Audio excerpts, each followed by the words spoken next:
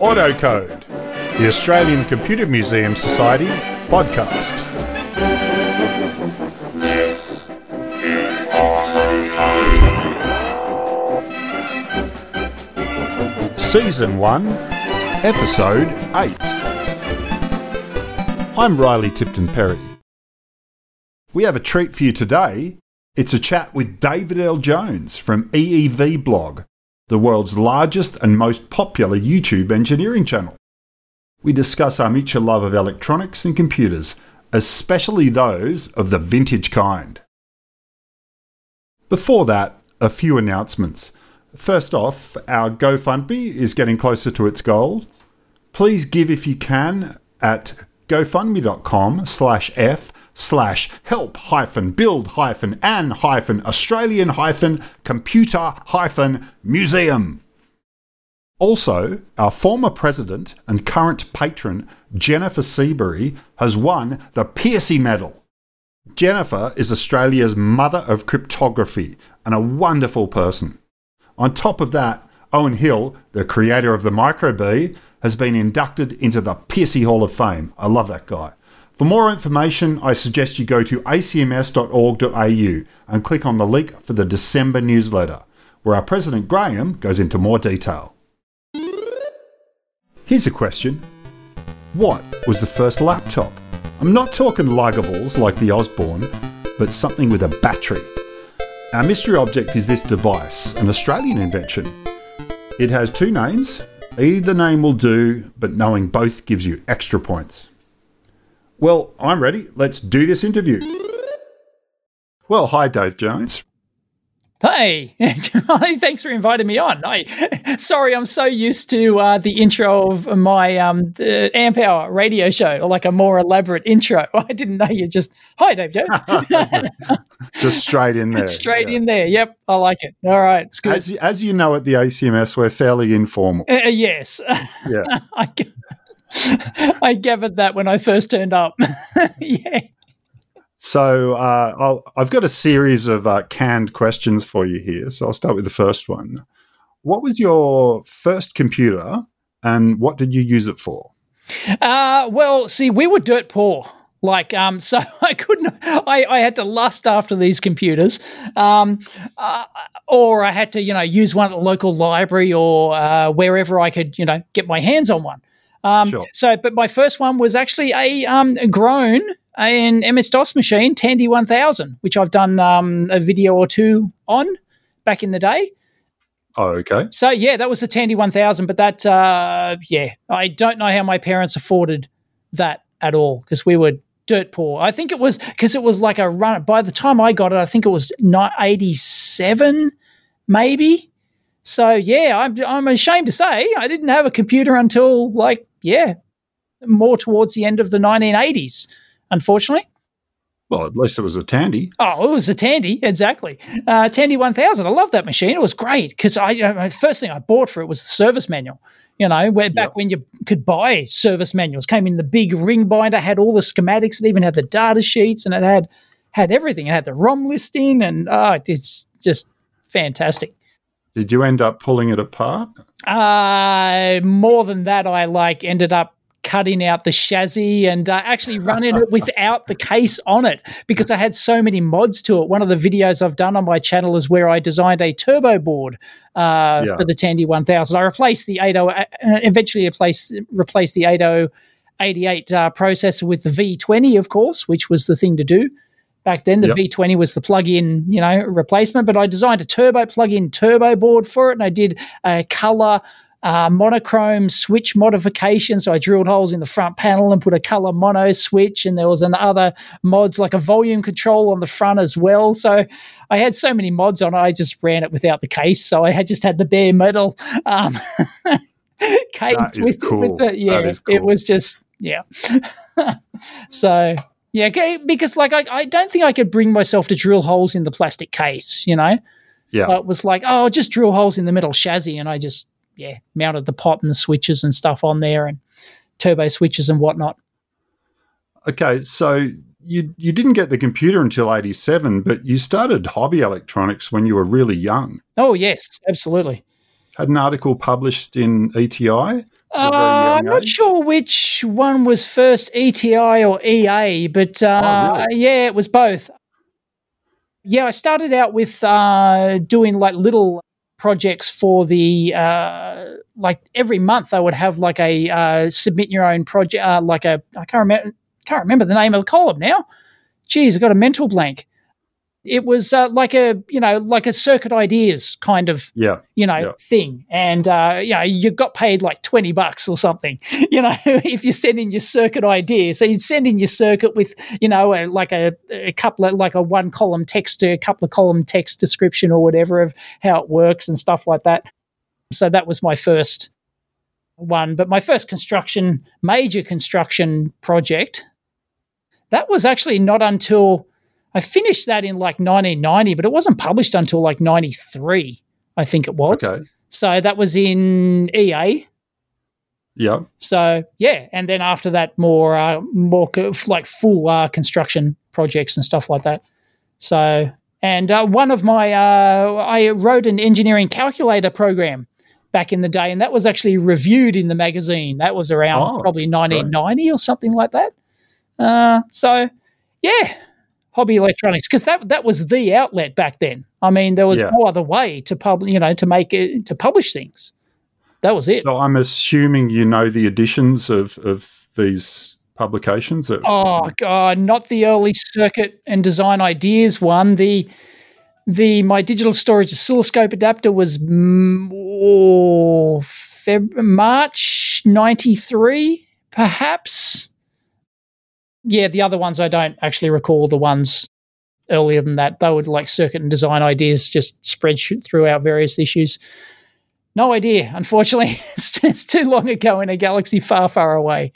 Yeah. Well, we've probably got all editions of EA and ETI, so I'm sure we could hunt them down. Oh, I've got every edition of EA. I've got every edition of EA. Oh, really? Okay. Going back to 1961, I think. Oh, great. Yeah, Okay. yeah, I got an entire collection. Of course, I didn't start buying it myself until sometime in the 80s, mid-80s, early 80s, mid-80s, early 80s, something like that. But then I bought a collection after that. Somebody was getting rid of their entire collection. So I got all the back issues. So all going back. I don't think I have much of an ETI collection anymore, but I only got one or two things published in there anyway, small circuit design ideas and stuff. But it's still great to get hold of those articles and have a look at them now. Oh yeah, like the bigger construction projects. Yeah, I've got like multiple copies of those editions. Back if my project was featured on the front page or something like that, you get multiple copies of it. So yep, because that was a big deal back then. Yeah, definitely. Perhaps we can find them and list them on our site at some stage. It's a big achievement. Yeah, I've probably got them listed on my website somewhere, or some of them anyway. Oh, yeah. If we could get a link, that'd be great. Yep, no worries. So you started studying engineering at 15. Can you tell us more about this? Oh, yes. Well, I was always a year ahead at school because up until, I don't think it's the same these days, but up until then, you could go, if you were born before end of June or something, or end of July, you could actually go to school a year early. So I was always a year earlier than everyone else. And when I finished year 10 at school, our overseas audience may not know what we're talking about, so I can't give you a US equivalent of what that is. So the decision was to go on and spend another 2 years at high school, which I absolutely hated. Hated high school, could wait to get out of there, and for various reasons. And so it was either go on, spend another 2 years there learning stuff I had no interest in, or go study engineering, which you could do at TAFE at the time at that age. So I went, bugger it, I'm going to go do electrical engineering. You betcha. Great idea. I'm going to do it. So yeah, and back then it was a 3-year thing, but I actually did 2 courses back then. So after 2 years, I was actually qualified. So by the time I would have finished my HSC, I was already qualified, and I got my first job in the industry at 17. Oh, really? So Amazing. yeah, Yeah, so that was so it really started young. So, and then I kept studying after that. And yeah, but that's how it worked out. I just went, oh, bugger this. I'm going to start learning engineering as soon as possible. So yeah, I started as soon as I was able. I don't think you can do that these days. I don't think you can actually do it. You can't go to TAFE straight from year 10 and do engineering? You might be able to. You might be. Yeah, actually, yes. I'm pretty sure you can actually. But depends whether or not you can do it at 15 or not. I'm not sure. But anyway, yep. So that was a complete no-brainer back then. Yeah, I think a lot of people I've met that are right into computers and electronics, they kind of, they could have done well at school, but they didn't because they were focusing far too much on that passion. Yeah, they just wanted to ignore everything else. It didn't matter. It was all about the tech. Yeah, I've been doing electronics, since I was like, 7 or something like that. And it's all I ever wanted to do.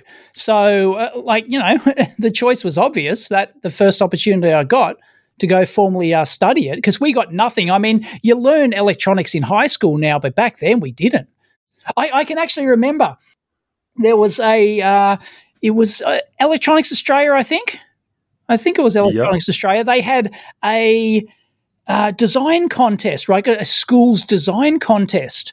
Right, and so you could enter a design. I was going to enter like a oscilloscope, a LED oscilloscope project, right? And I can remember at the time I went to my science teacher at high school, and I said, "Hey, because you had to have your support of the school to enter, right? The school had to sponsor you or whatever." And I went to my science teacher and said, "Hey, I want to, enter a project in this electronics magazine thing," and they went, "What the hell is this? We don't know anything about electronics. Go away, kid." It's like, oh, gee, thanks for the letdown. And so I wasn't able to enter that. I was really pissed off. So, yep.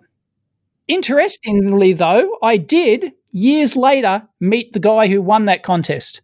And I actually remembered his name. And I remembered because he did the same project I was going to do. It was almost identical. It was a LED oscilloscope. George Katz, his name is. And anyway, I met him later. So that was rather interesting. Fortuitous. Yes. So are you still working as an electronics design engineer as a day job? No, I've YouTube's been my full-time shtick for 10 years now. Yeah, you're kicking ass on YouTube. Yeah. Yeah, it was like I was one of the first in the country to become a full-time YouTuber. Oh, really? Yeah, right. Yeah, because back when I started, it was like nobody was doing it full time. There was maybe like 1 or 2 in the country that were maybe eking out some sort of living doing it. But yeah, it wasn't back then. It was the only reason I was able to do it is because I got sponsors on my forum that allowed me to do it full time. It still doesn't really bring in enough money. If I just got the money from the YouTube advertising revenue. Probably still be enough to make the wild. Sponsors are essential. Right? Well, not sponsors, advertisers on the website. I've never advertisers taken on the website. Yep. Gotcha. Okay. Yep.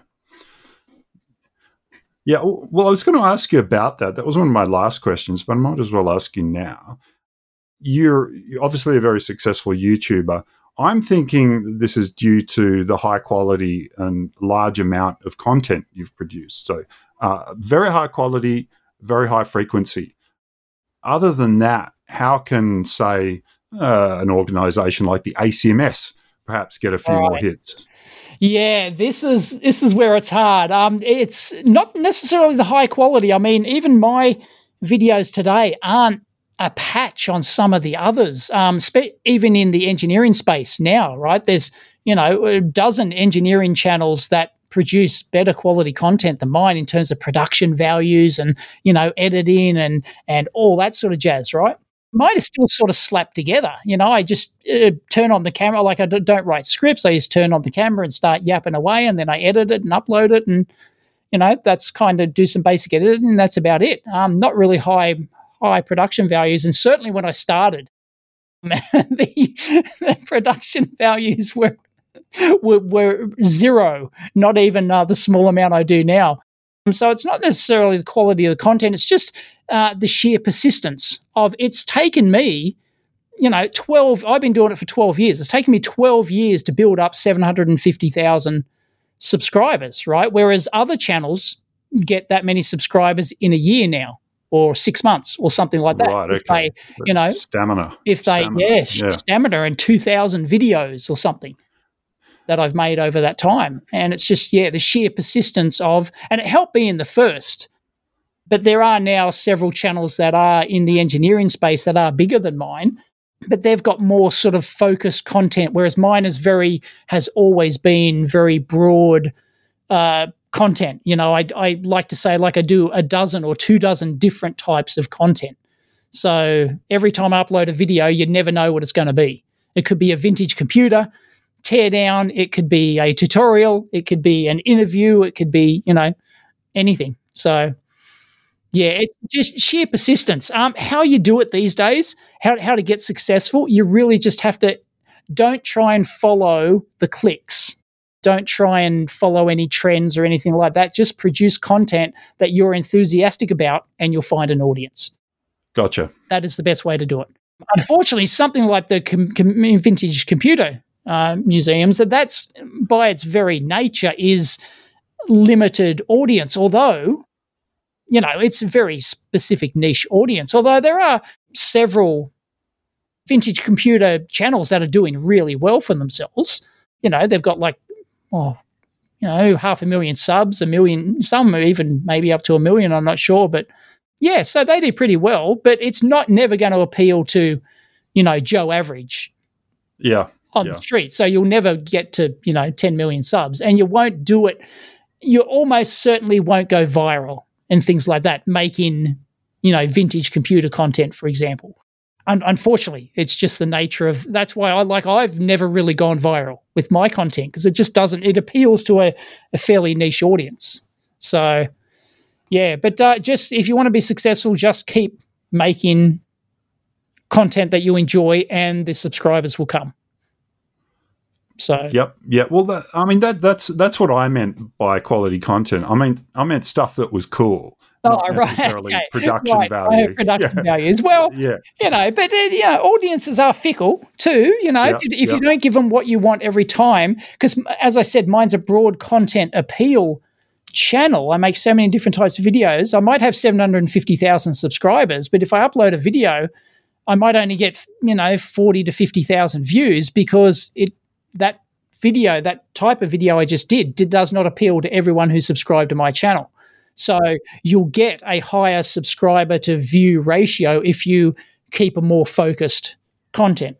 Like if you do vintage computers and that's all you do every time, every upload, then of course you're going to get a high subscriber to view ratio, which is definitely beneficial, but it limits to what type of stuff you could do. I just enjoy doing a wide mix of content, but I pay a price for that. Yeah, well, you've got lots of different sort of disparate demographics that, will watch a particular clip and not others, right? Yeah, I see what you mean there. Yep. Australian-specific retro computing is a very, very, very niche audience. You're getting the niche of the niches there. Perhaps too niche. Yeah, well, my audience is only 10% from Australia, so it's a relatively small percentage. So if I did only Australian content, or something specific to Australia, then it's my view numbers drop. So like if I was to interview Jim Rowe, for example, like I've interviewed Colin Mitchell from Talking Electronics, who designed the Tech 1A computer, the kit computer back in the day. And, I don't get many views for those, but I enjoy doing them because, they're personally exciting for me. But I can't expect everyone else to, they've never heard of Jim Rowe. They've never heard of Colin Mitchell, I could interview Leo Simpson, or I could interview, someone else, but they've never heard of them. I could interview Dick Smith. No one outside of Australia has ever heard of Dick Smith. They just don't care. So, unfortunately. That doesn't mean you shouldn't do it. Definitely, if you get a chance, definitely just make the content and they'll come. So I'll move on to one of Joe's questions here. Joe from the ACMS. Yep. Can you tell us about your work on FPGAs and how it relates to the current trend of retro computing? Right. I used to work at Altium. I'm not sure if you've heard of them. They're a PCB design company, and they make a PCB design tool. And their focus about 15 years ago now, they switched. They went, FPGA is the future. Every product is going to have an FPGA in it, and you won't need all these custom chips anymore. FPGAs will do everything, so they bet the whole company on that. So they hired a hardware team that included me to work on FPGA design and development boards and things like that. So that's what I was doing at Altium. I worked there for 4 years designing FPGA development boards. And I've designed in the odd FPGA into various products I've worked at other design companies and things like that. So how it relates to vintage computers, well, that's obvious because vintage computers are, predominantly, if you look maybe like before like mid-80s perhaps, 85 or lower. Some people say, well, 70s. They're all like a large amount of TTL logic, right? Yep. Large amount of, just discrete logic components, hundreds of chips. Right, and this is just support chips. This is not, when we're talking about the like a TTL computer, like I'm sure we'll get onto the eDuck 8 and things like that. But just the support chips alone might require 100. If you open up the original IBM PC, go and have a look at how many chips are just regular 7.4 series latches, data bus latches and drivers and other things. It's just phenomenal. And, of course, because they're all digital, you can whack those in a single FPGA. And, of course, computers went on to build them into, first of all, gate array chips. So, your 16 G8 gate array type chips, which had a small amount of logic, but you could put, 20 flip-flops in there and you could put, a bunch of other gates. So you could compress, 20 chips down to one or something like that. And then they got onto chipsets, which everyone knows these days, the various, whatever you call them, Sandy Bridge chipsets or whatever they're called these days. That's basically a similar thing, except they design those custom because they're going to be cheaper, they're going to be lower power, they're going to be faster and more optimized. But you can do all those things inside a single FPGA, and that's the beauty of them. So, and with all the processors, all the old school processors, almost every one of the vintage computer processors has been completely re-engineered as a soft core, which then you can just drop into an FPGA. So you can basically have an FPGA single chip computer that that doesn't just simulate a Commodore 64 or an Apple One or whatever.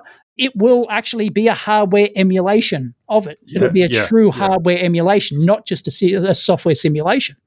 So that's the natural. That's why FPGAs, everyone who designs a vintage computer now uses an FPGA, of course, unless you really want to go old school and it's got to be TTL. It's got to be like this 7.4 series logic. And then, okay, great. Have fun with that.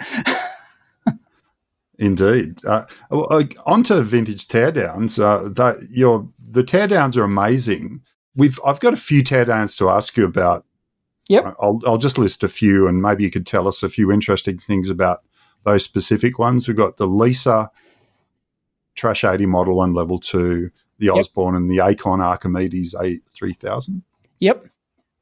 The Apple, I always thought it was called the Apple Liza. For some reason. I just didn't, I don't know, but back in the day, it never occurred to me that it was his daughter's name, like Lisa, Apple Lisa. I always called it, Apple Liza. That's the problem with pronunciation of things back in the day. We didn't have YouTube like we did these days, so you never heard people, unless you, worked in the industry or you heard other people talk about it, you'd never, heard people say the word. So I just thought it was Liza. So anyway. Right. The Apple Lisa. Yeah, sorry. I remember thinking it was a Rendezvous with Rama by Arthur C. Clarke for many years. Right. And I thought diodes were diodes. So I swear I called them diodes until I was about 13 or 14 years old. Right. Like, it's like, because I didn't know it when I was growing up. I didn't know anyone who was into electronics. There was no YouTube. There were no videos to watch, right? So I didn't have any friends who were into electronics. So I had nobody to talk to. So I was just reading the magazines and, well, okay, sounds like diode. So diode it is. Well, that's what's amazing to me, because I was kind of more into programming than electronics in the early 80s, but it was a real mentor-protege type relationship. Right. Where if you didn't know, you just didn't know, and you'd have to read 100 books if you didn't have someone to tell you how to do it. Exactly. Particularly with assembler and stuff like that. So that's an amazing achievement that you managed to do all that by yourself. Excellent. Anyway, Apple Lisa. Yep. Apple Lisa. Yeah, this is one of the interesting things about the Apple Lisa is that it had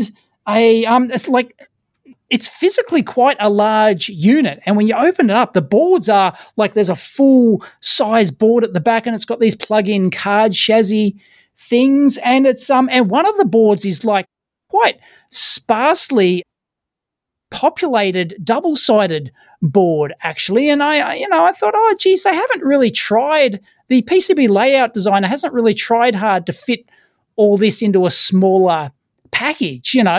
It was kind of like, they didn't really put thought into making it smaller in any way. It was like, well, let's just make it as big as we need to make it, kind of thing. And it's all these large plug-in boards, and I'm sure they could have got it a bit more compact, things like that. So it's I don't know what would have come first, like the boards, and then they figured out how to fit the boards into the case they wanted, or whether or not they sketched out the case first and then I don't know. But it's just there's physically a lot of stuff in there. Well, was the Lisa you looked at the one with the Twiggy drives, or the one after that? Oh, I couldn't. It was the Lisa 2. Okay. Is it? I think there's two of them, isn't there? I think. Well, the Twiggy drives were on the original Lisa. I think they removed them fairly quickly because they were unreliable. Right. I don't know the difference between the Twiggy drive. Do they physically look different, or? Yeah, they do. Yeah, it's. I mean, this is an audio medium, so it's I can't really describe it, but they are different. Yeah. Right, yeah, I think mine looked like a standard 3.5-inch floppy. I don't, so I'm not sure. Sorry, but okay, yeah. Anyway, it's just like a really big unit. The power supply in it's big and bulky, and I know it's got a reasonable size, CRT in it, but geez, it's like, back then it was not what in the hardware business can we call build to envelope design. Right. It's like as elegant. It's not elegant. And like I pulled out one of the boards and held up the light and I went, that's double sided, and look at because it takes more routing room on the PCB to route chips on a double sided board than it does to mount it on a 4-layer board. Gotcha. But they did. But some other boards in there are 4 layers as well. But they were obviously cutting costs on some of the boards by going to 2-layer. Now there's not much cost difference, but back then it would have been a big deal. Yeah, to save cost. So but back then they were just big and bulky. It's quite surprising when you open these things. So the Model 1 Level 2, the Trash 80, that was my first machine. Oh wow. Interested to know what your thoughts on that are after a teardown. Oh, the poor Trash 80. I'm so glad that you call it Trash 82. I've been taken to task over calling it the Trash 80 by the Trash 80 fanboys. How dare you? Sacrilege. Well, it's the Trash Talk podcast. I think that, if they say it's okay, then it must be, right? Right. The Trash 80, once again, that was that 77? Yeah, I believe so, yeah. Yeah, model let me just, Model 1, Level 2, 77. Was Level 2 in 77? I'm not quite sure. Oh, I don't know. It's like, once again, I was like, I didn't own any of these. I just lusted after them, Yeah. and got to play with them, at a store or something like that. That's like the best I could kind of do. So, yeah, they're once again, that's actually, I think they did. No, it's got giant ceramic caps on that thing. It's got, like, as for the bypass caps, giant disc ceramics, and they're just like all over the place. But that was a reasonably neat design. It was, single board construction. And yeah, it's a classic 1977 stuff, though. Yeah. Once again, that was a double-sided board to get the cost down. But there's not much in it, really. Like, compared to like an Apple Lisa or something like that, I mean, it's chalk and cheese. So, like, in terms of number of chips and boards required. So back then, you could fit everything on a single board. Have you ripped apart a System 80 to contrast it to a Model 1 Level 2? No, I haven't done the System 80 yet. Might have to try and get my hands on one. Yeah, okay. We can see what we can do about that. I actually just bought one recently. It's rather expensive. Not sure I haven't looked on eBay for ages for vintage computers. I was in like 5 years ago, I was looking like crazy, trying to find vintage. I haven't done it for a long time now. It's like, I just, prices have gone through the roof. I know, it's just nuts. I'm thinking I should sell my vintage collection now. What's your opinion? I'm thinking that because, like, in 20 years' time, like, no one will care about these things anymore. Like, the people who actually remember these things will be ancient or dead. Yeah. Right? Yeah. So unless you've got something like ultra rare, like an Apple One or something, like, I don't, really think that anyone's going to, care about an Acorn or something like that. In 20, 30 years' time, I think prices might be hitting a peak now. What's your? You could be correct. Yeah, you could be right. What we're trying to do is, I had a chat with Peter Thorne, who I interviewed recently, and he said something which should have been really obvious. He said, "You guys at the ACMS are collecting a whole lot of stuff. Yeah. Why don't you focus on Australian gear?" And it shouldn't have been an epiphany, but it was an epiphany. Right. Okay. So you guys are now focused on Aussie stuff? Yeah. Since the new board, so we got a new board in August. Board of directorship.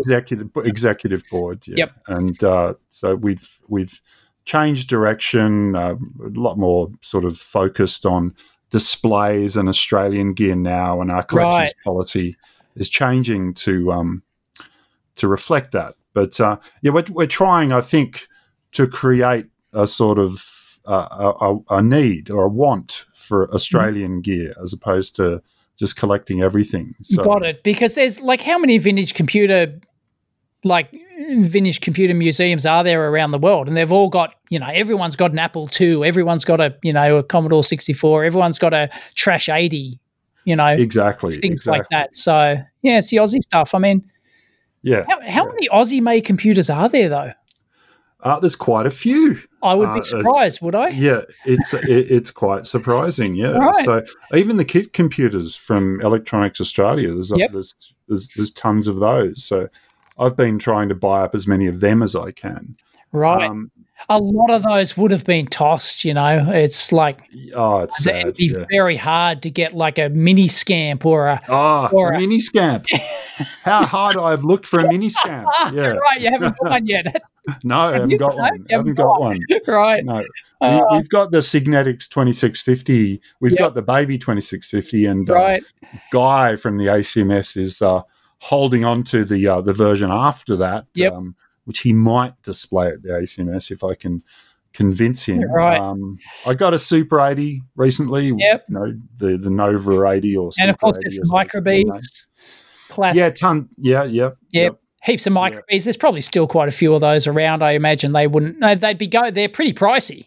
Yeah, they are pricey. I bought a few of them myself. Yep. They're not cheap. But there are there's a pretty good preservation project around microbees. Yep. It's a lot of it's happening in Victoria, that stuff. Well, let's skip the Osborne and the Acon. The teardown I'm most interested in is the Kookaburra. Oh, yes, the Dalmont Magnum. Dalmont Magnum. Dalmont Magnum. Yeah, the guy who actually, one of the designers of that, John Blair, he actually posted comments on my video and emailed me as well. So really? He's actually seen that. So yeah, if you need to get in contact with him, he's actually still around. Done. Will do. Yeah, excellent. Yeah, so it's on the video. So if I get it here, I've got, hang on, the Dalmont Magnum. I didn't put that in the title. It's the title is Australian-made vintage laptop teardown. There it is. And yeah, I've pinned his comment, John Blair's comment, to the top. So he went through my video and sort of, fixed a few mistakes and confirmed a few things and stuff like that. Yeah, I actually had no idea about this Dalmont Magnum thing. Yeah. I had not heard of this thing before I got it. It just popped up and, I went, oh, geez, this is cool. And apparently the Kookaburra that I've got is apparently really rare because John says that the Kookaburra name didn't last long before they were bought out and they changed it. They rebadged it. Well, it's actually, so Time Office Computers bought Dalmont. So they bought Dalmont out, and then they rebadged it the Kookaburra. Oh, okay. Right. It's the other way around. Yep. Yeah, and that didn't last long. We actually got gifted a Dalmont Magnum recently, and as luck would have it, it was from a guy who actually worked at Time Office. Right. And he and after talking to him, I realised that I had an extremely rare Time Office machine in my garage. It was a big day. It was a big right. Day. Yeah. but it was branded Time Office, was it? Branded Time Office on the back. It was very scratchy, so I hadn't really looked. Yep. And it was just this old, weird-looking machine. But, yeah. For those who don't know what we're talking about, this is an Australian-designed and built IBM-compatible laptop, and it looks like pretty clunky. What has it got, an 80 by 20 screen or something? 80 by... They changed. They changed, did it? They put a big screen because mine's a small screen. I'm not sure what the dimensions of the different screens were, but I do have, we have at our display in Croydon now, which is still not open. It will be soon. Excellent. I'll have to drop by and check it out, do a video. Various screen sizes of Dalmont Magnum. Yeah. Excellent. Yeah, I've got the narrow screen. It isn't very tall, so I can't remember how many characters. But the interesting part about this is that it's an 80186, and the 80186 is actually, I'm going to say it's fairly rare in MS-DOS machines. There was the Tandy 2000 is one I remember that had the 80186, but offhand, I can't remember any others. Right, okay. Can you recall any 80186 IBM compatible machine? Because pretty much everyone jumped from the 8088, 8086 to the 80286. Very few people use the 80186. So yeah. Offhand, I don't know, but perhaps that's something our listeners can email in about. Because I think the 80186 was more used in the industrial space rather than the consumer PC space. Gotcha. So yeah, so that's why it's fairly rare. But that was like a 16-bit. That's when they jumped to like a true 16-bit architecture, and it was much more powerful than the 8086. In fact, Bill Gates famously said at the time when the Tandy 2000 came out, he said it was the only machine powerful enough to run Windows, which was then under development. It was the only one that could do it because, it had the 80286 hadn't came out yet. So, right, okay. Yeah. I think that might have been like the DOS version of Windows. Wasn't there a DOS version of it or something? Anyway, I don't know. But yeah, he famously talked up the Tandy 2000. That was his computer of choice at the time because it had the 80186 in it. Rumor has it that the Dalmont Magnum was the first true laptop with a battery. Everything else before that was luggable. Oh, luggable, like the Osborne. Yeah. So Right. I'm not sure if that's Interesting, true, really. but Okay. yeah, I've heard that. But yeah, we will fact check that. Yeah. And it had a super long battery life because one of the interesting things about it, and John actually confirms this, I think, in his response to my video, is that basically to get the Ultra, I think it was 20 hours battery life. Geez, people would kill for 20 hours these days on their laptops, wouldn't they? I mean, it's, it used 4 or 5, I think, D cells, rechargeable D cells in it. And, well, at least mine does. I don't know about the models you've got. But, yeah, like 20 or 24 hours battery life because they actually shut down the processor because it's a static processor and they used static RAM. So if you use static RAM, you can just stop the clock, right? You can just stop the processor clock and your memory's still there and you can just restart it. So every time you pressed a key, it'd wake up, it'd interrupt the process, it'd actually switch on the processor, jump back into the operating system, process the key, and then shut down the processor again every time you pressed a key. So it was like, I think you had to execute, if you ran a program, you had to execute a command to tell it, please don't shut down the machine, just keep the program running or something like that. Okay. So yeah, it shut it down. It was a really interesting aspect of it. Ahead of the curve. Yeah. And it had MS-DOS in ROM. So this thing booted instantly. You didn't.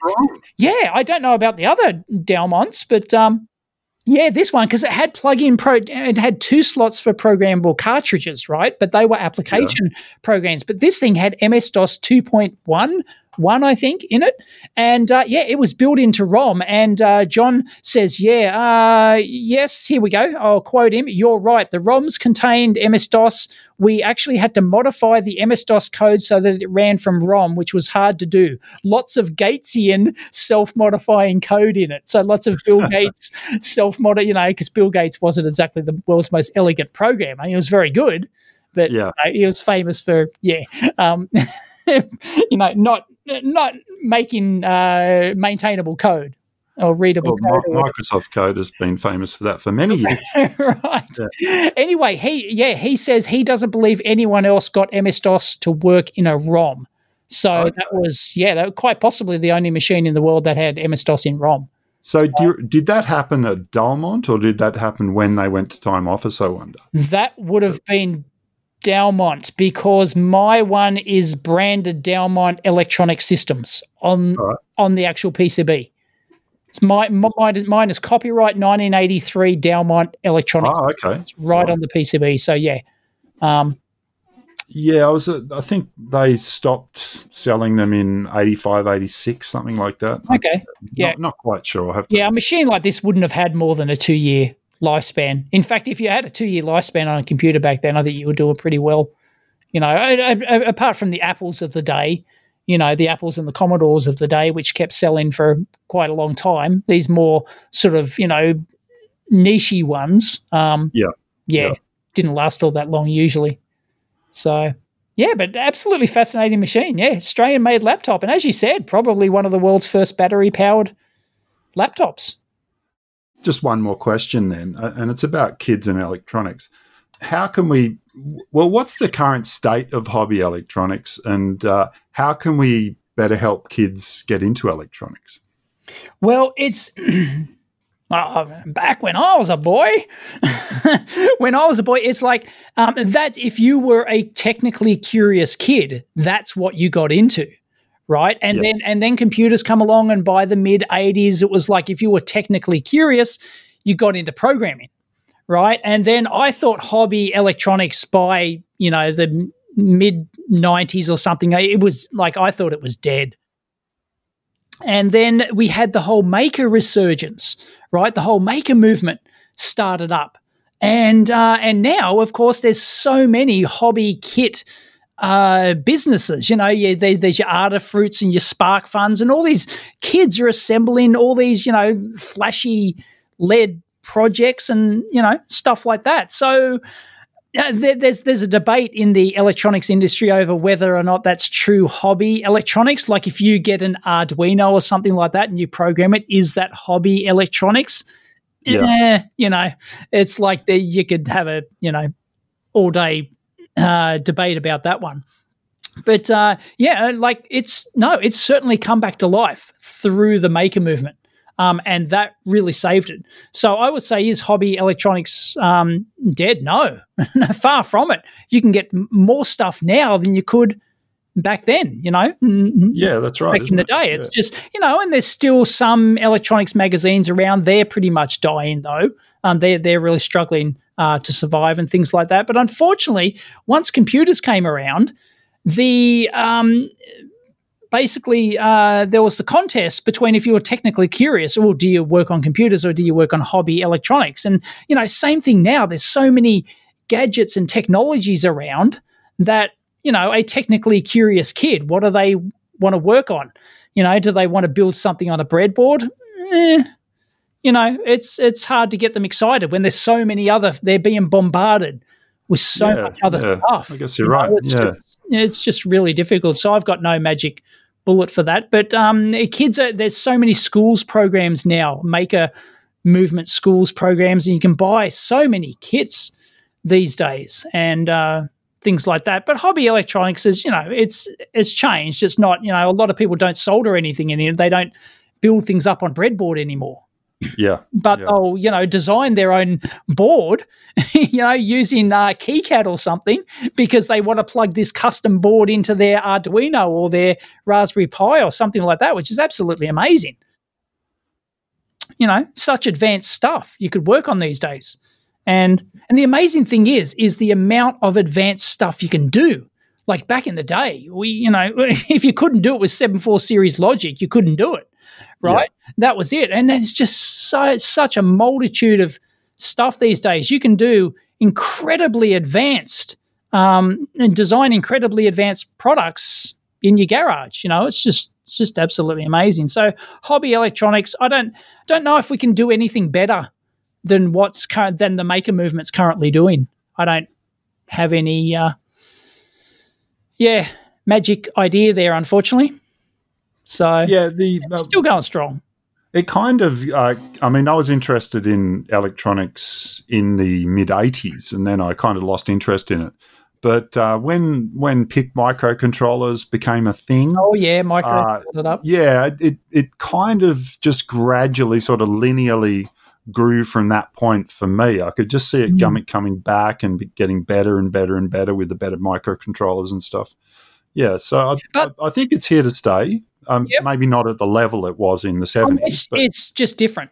It's just different. And different in a lot of good ways too. As I said, the amount of stuff you can do these days is absolutely incredible. If you've got an idea to do something, you can do it.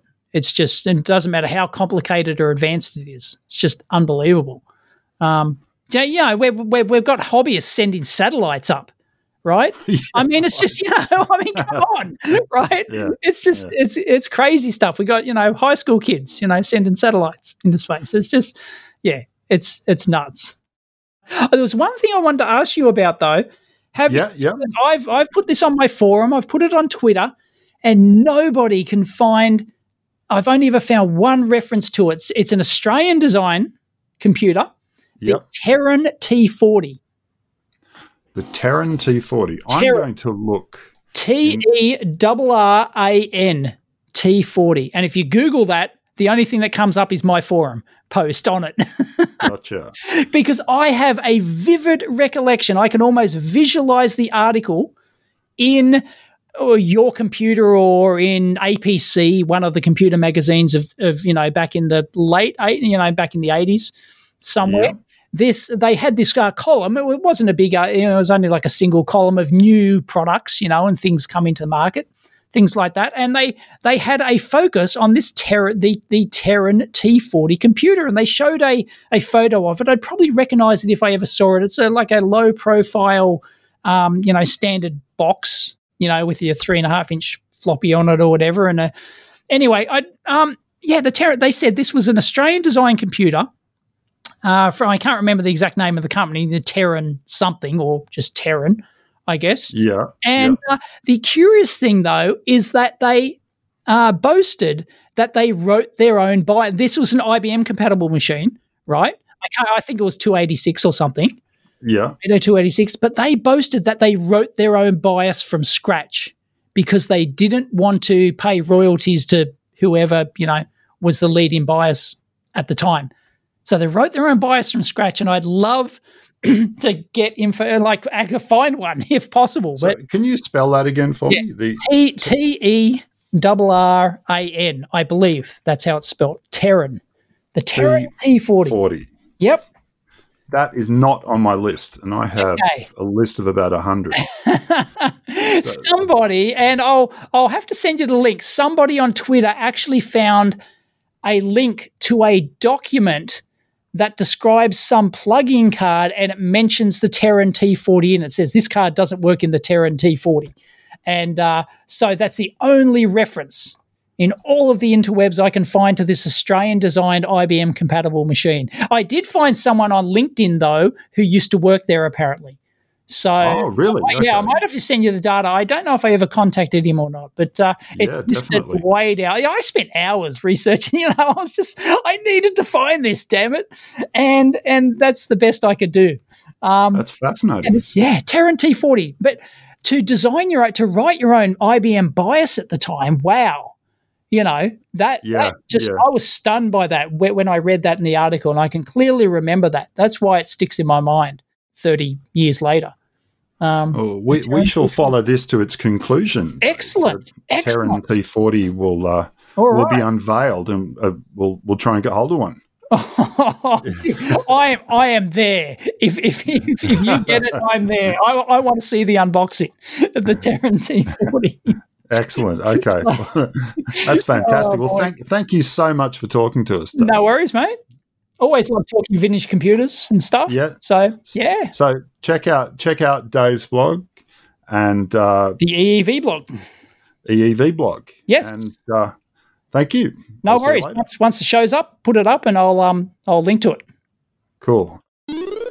Our mystery object is the Dulmont Magnum, the world's first true laptop. It was first exhibited in September 1983. The machine, initially marketed by Dulmont, was eventually taken over by Time Office Computers, and they renamed it the Kookaburra. Finally, a correction. Alan Lawton is no longer with MSPP, but now works directly with Ewan Wordsworth at microbtechnology.com.au in both the forum and file repository. He's added about 1,600 files in the last 12 months or so. Prolific. Okay, as always, thanks so much for listening. We'll talk soon. If you like this podcast, or if you want to support the preservation of Australian computing history, donate monthly and make a difference by becoming a patron at patreon.com/ACMS. We also accept one-off donations. Please go to acms.org.au and click Donate Now. This has been Autocode.